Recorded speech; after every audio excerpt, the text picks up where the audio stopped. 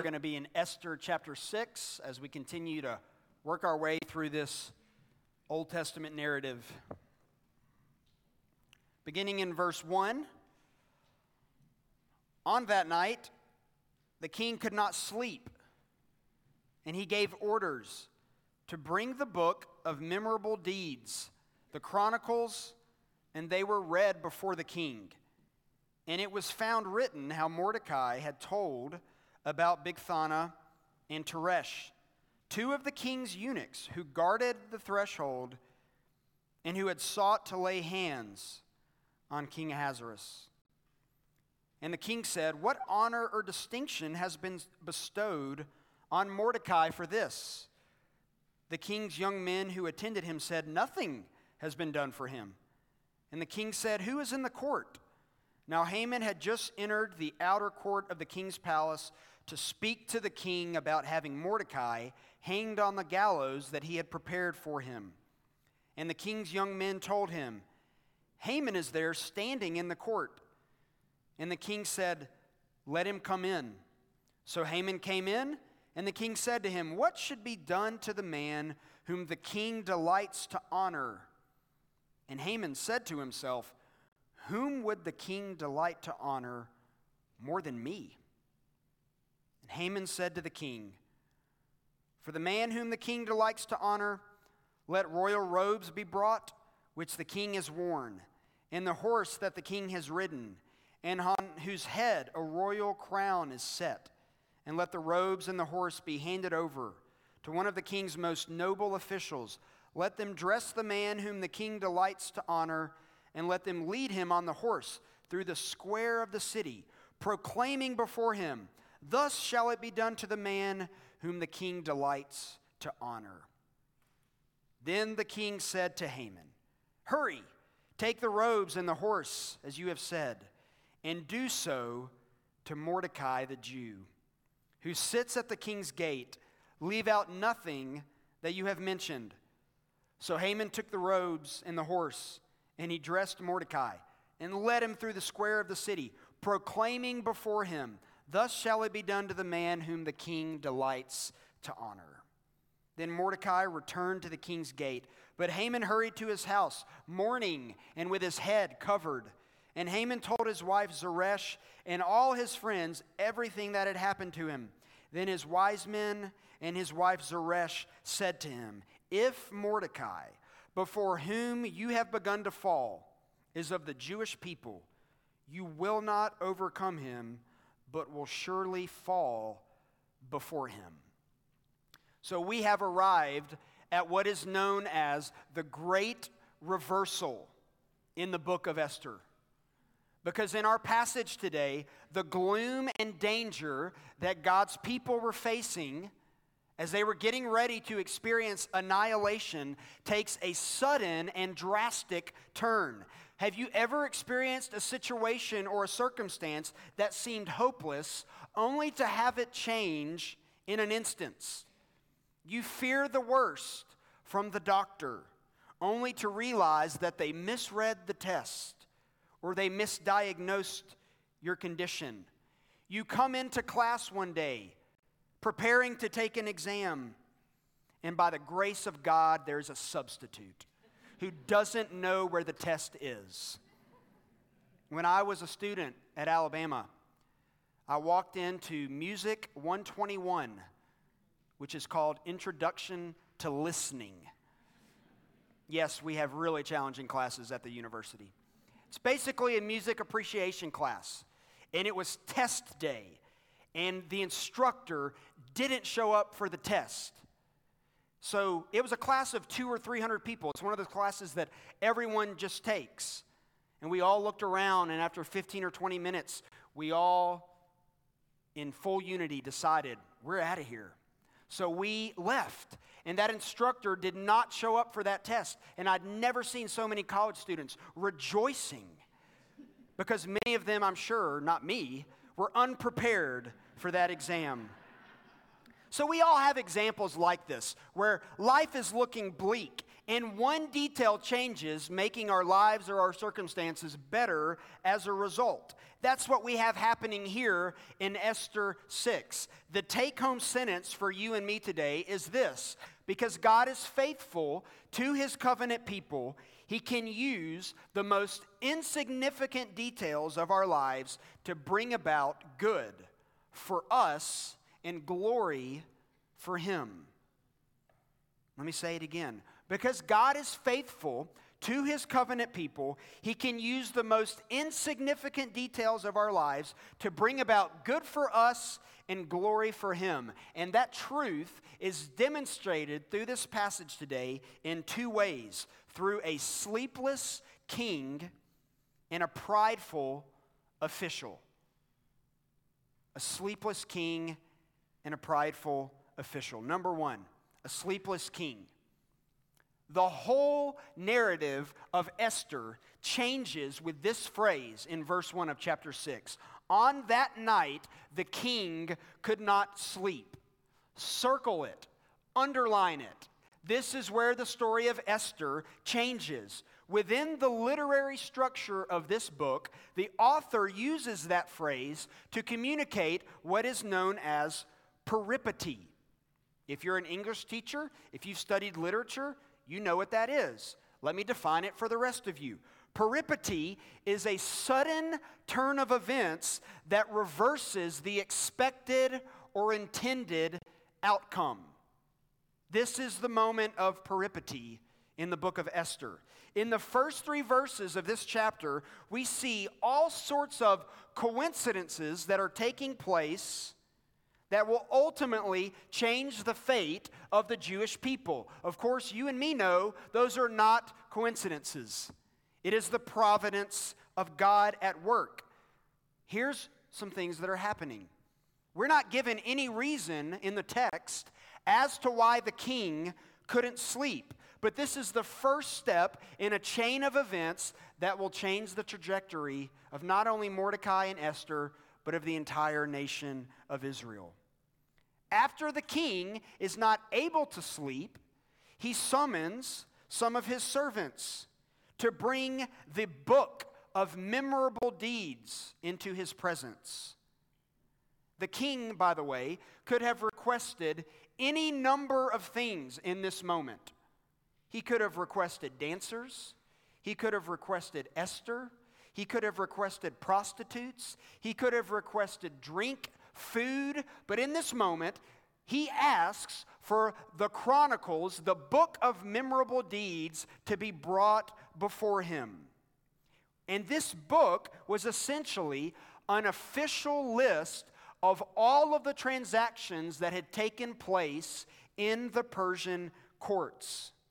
I doubt that this was exciting bedtime reading, which is perhaps why he called for it to be read to him, because it would bore him to sleep. And yet another miracle is that when they start reading this book, recounting all of the deeds in Persia, it just happened to be turned to the point where Mordecai's good deed would be mentioned, which, by the way, happened some 5 years prior to this. So what is that good deed that Mordecai did?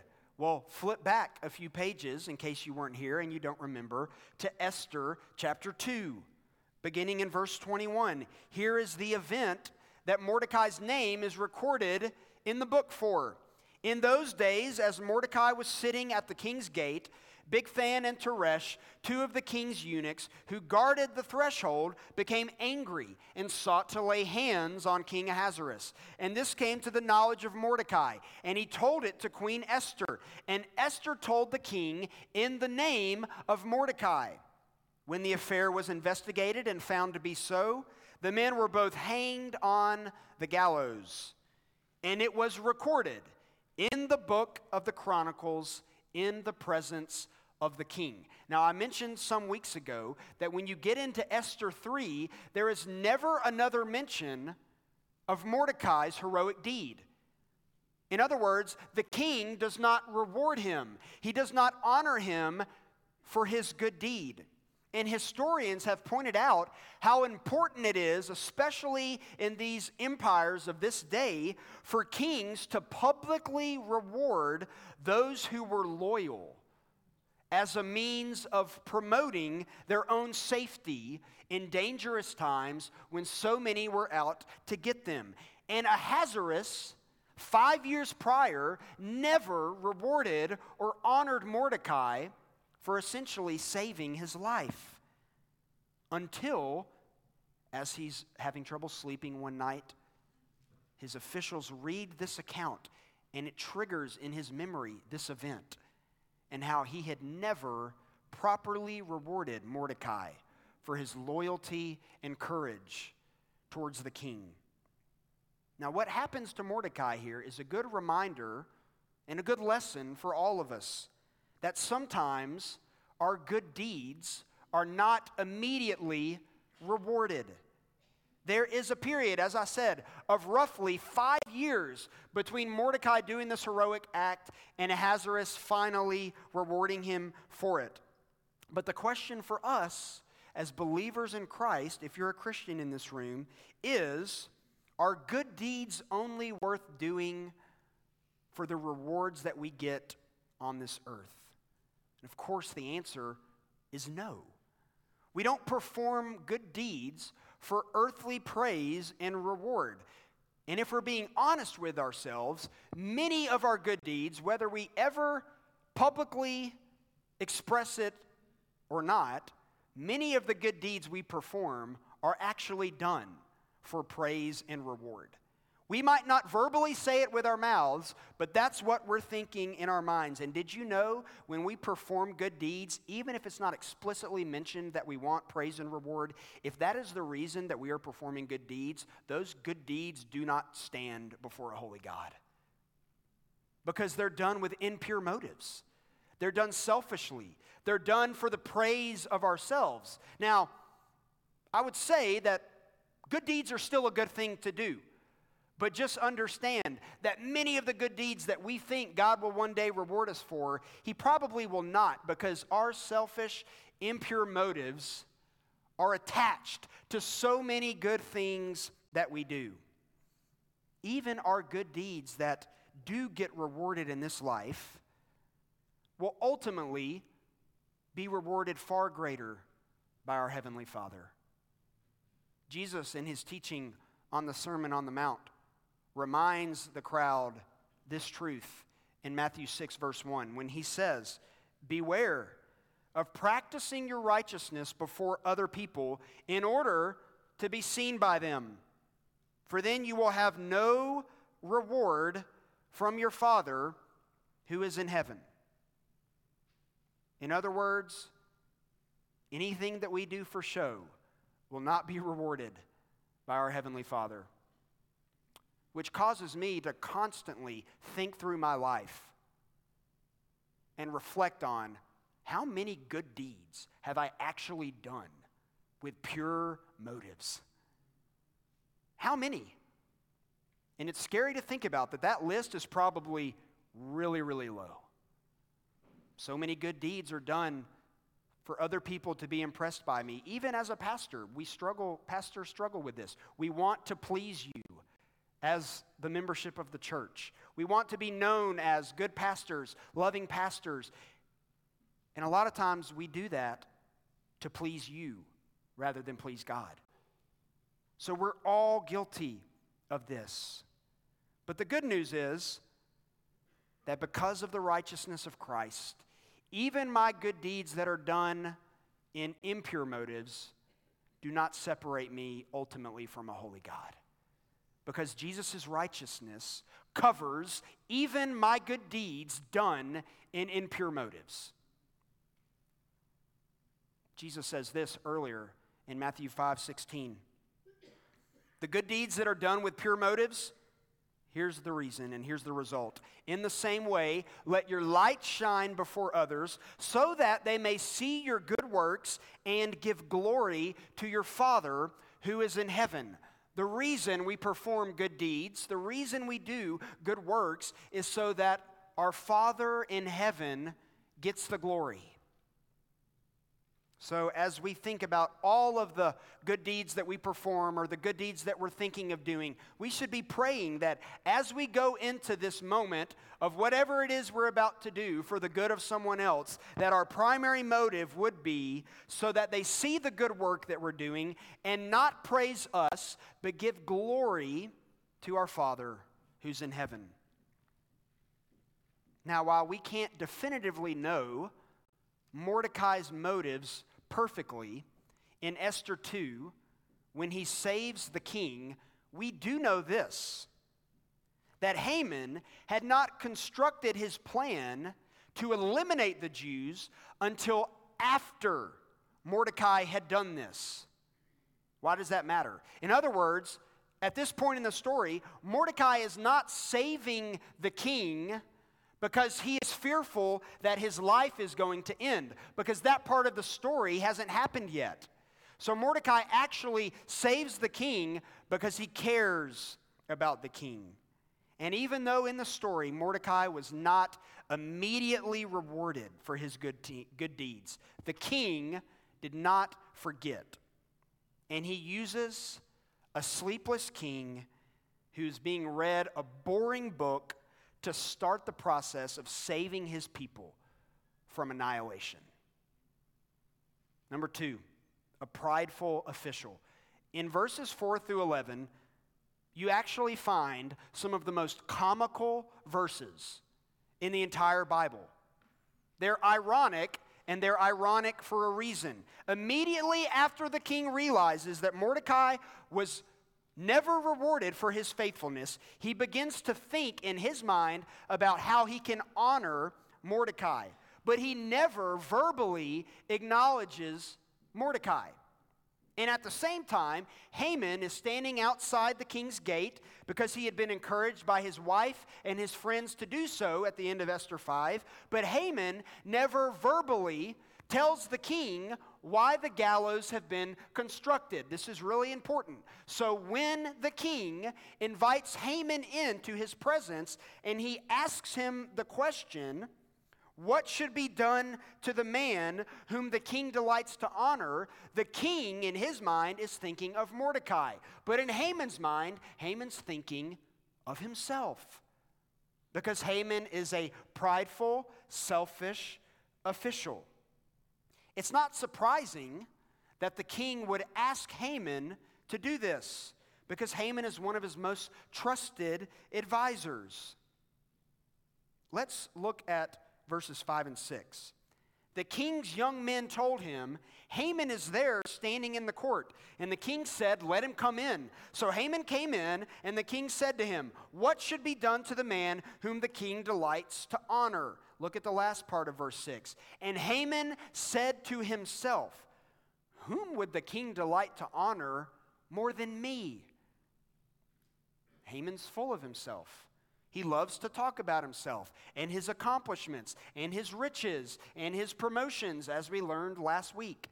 And in verses 7 through 9, every suggestion that Haman makes about how the king could honor this individual is ultimately being done for Haman himself. And then verse 10 is the verse that you should laugh at. It reads, then the king said to Haman, hurry, take the robes and the horse, as you have said, and do so to Mordecai the Jew, who sits at the king's gate. Leave out nothing that you have mentioned. This would have made a great TV episode.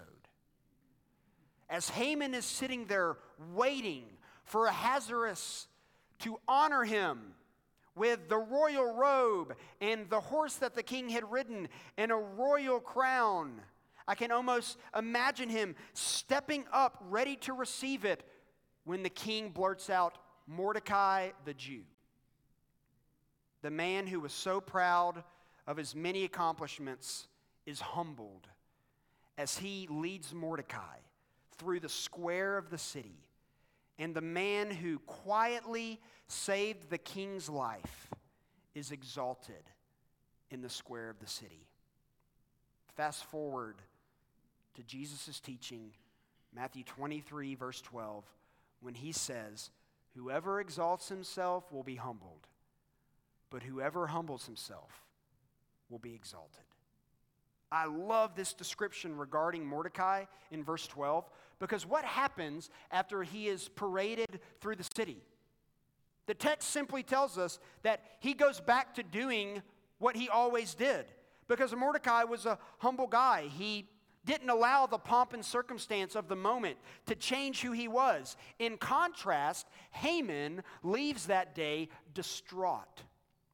He goes home to his wife and his friends, and he's completely humiliated. And when he returns home, he returns to the same people at the end of Esther 5 that had encouraged him to construct the gallows that Mordecai could be hung from. But this time, they have different instructions for him. In fact, not only are the instructions different, the way the narrator of Esther describes his friends is different. Now, they're called wise men. They weren't called that at the end of Esther 5. Here's what it says. "If Mordecai, before whom you have begun to fall, is of the Jewish people, you will not overcome him, but will surely fall before him." How is it possible so quickly that Haman's wife and his friends, who are now wise men, come to this conclusion? Yahweh has not been explicitly mentioned one time in the whole book. And yet even Haman's closest friends and his wife have come to the same conclusion that we have communicated throughout this whole book of Esther. And that is, God is omnipotently present even where God is most conspicuously absent. Even though Zeresh and Haman's friends are not Jews, they're seeing throughout the story that Yahweh is at work. And they know that when the God of Israel chooses to act, he will most certainly accomplish whatever he desires to accomplish.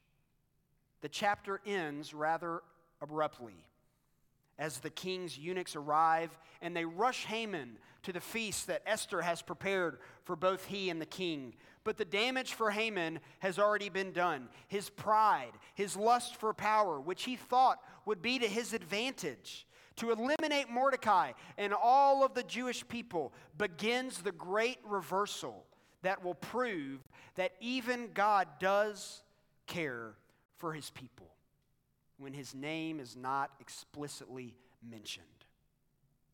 So our story today reminds us that even when we look all around us and we see nothing but evil, God is still at work.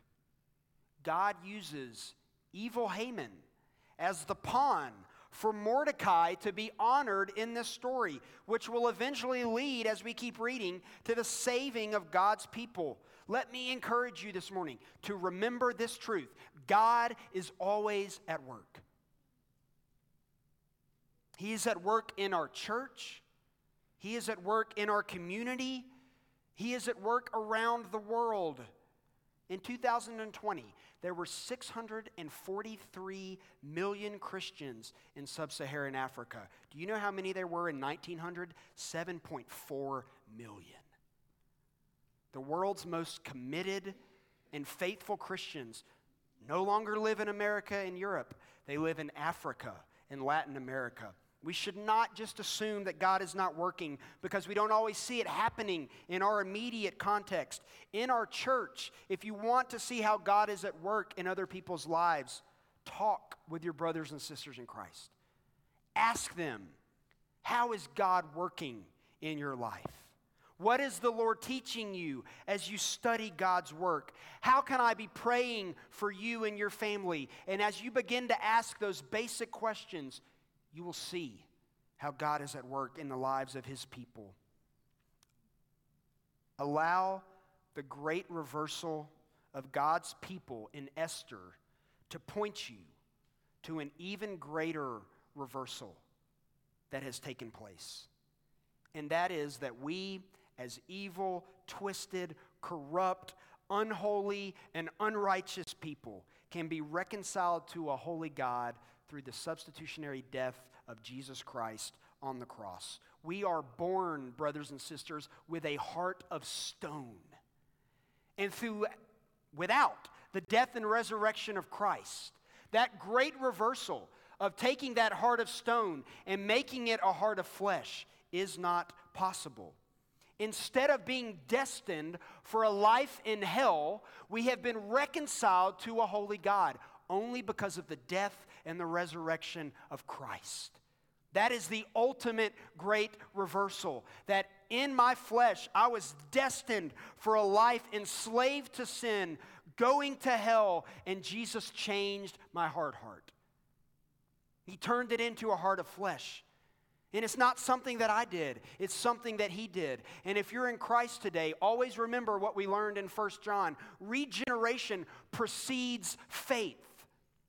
God gave you the heart of flesh so that you could respond in repentance and faith. Salvation is a free gift of God's grace that He bestows upon us. I close with this quote, which, by the way, I wish I wrote, but I didn't.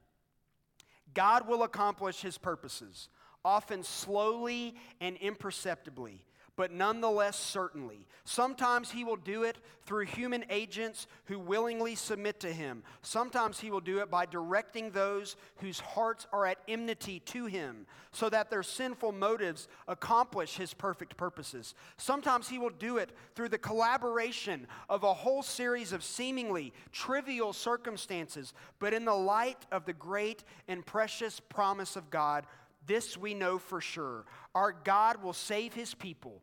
In the light of the cross, we know that His salvation cannot be thwarted. In the light of these heavenly realities, what is left for us to do but to bow our hearts and knees before Him and sing His praises? Let's pray. Father, we thank You that the great reversal took place in Esther 6, and that for all of those in Christ in this room, the great reversal has taken place in our hearts through the perfect, sinless, holy life of Jesus. And as we now approach this table to celebrate the death of our Lord and Savior Jesus Christ, may we do so with repentant hearts, ready to confess our sin and eager to celebrate this family meal as brothers and sisters in Christ. It is in Your name we pray. Amen.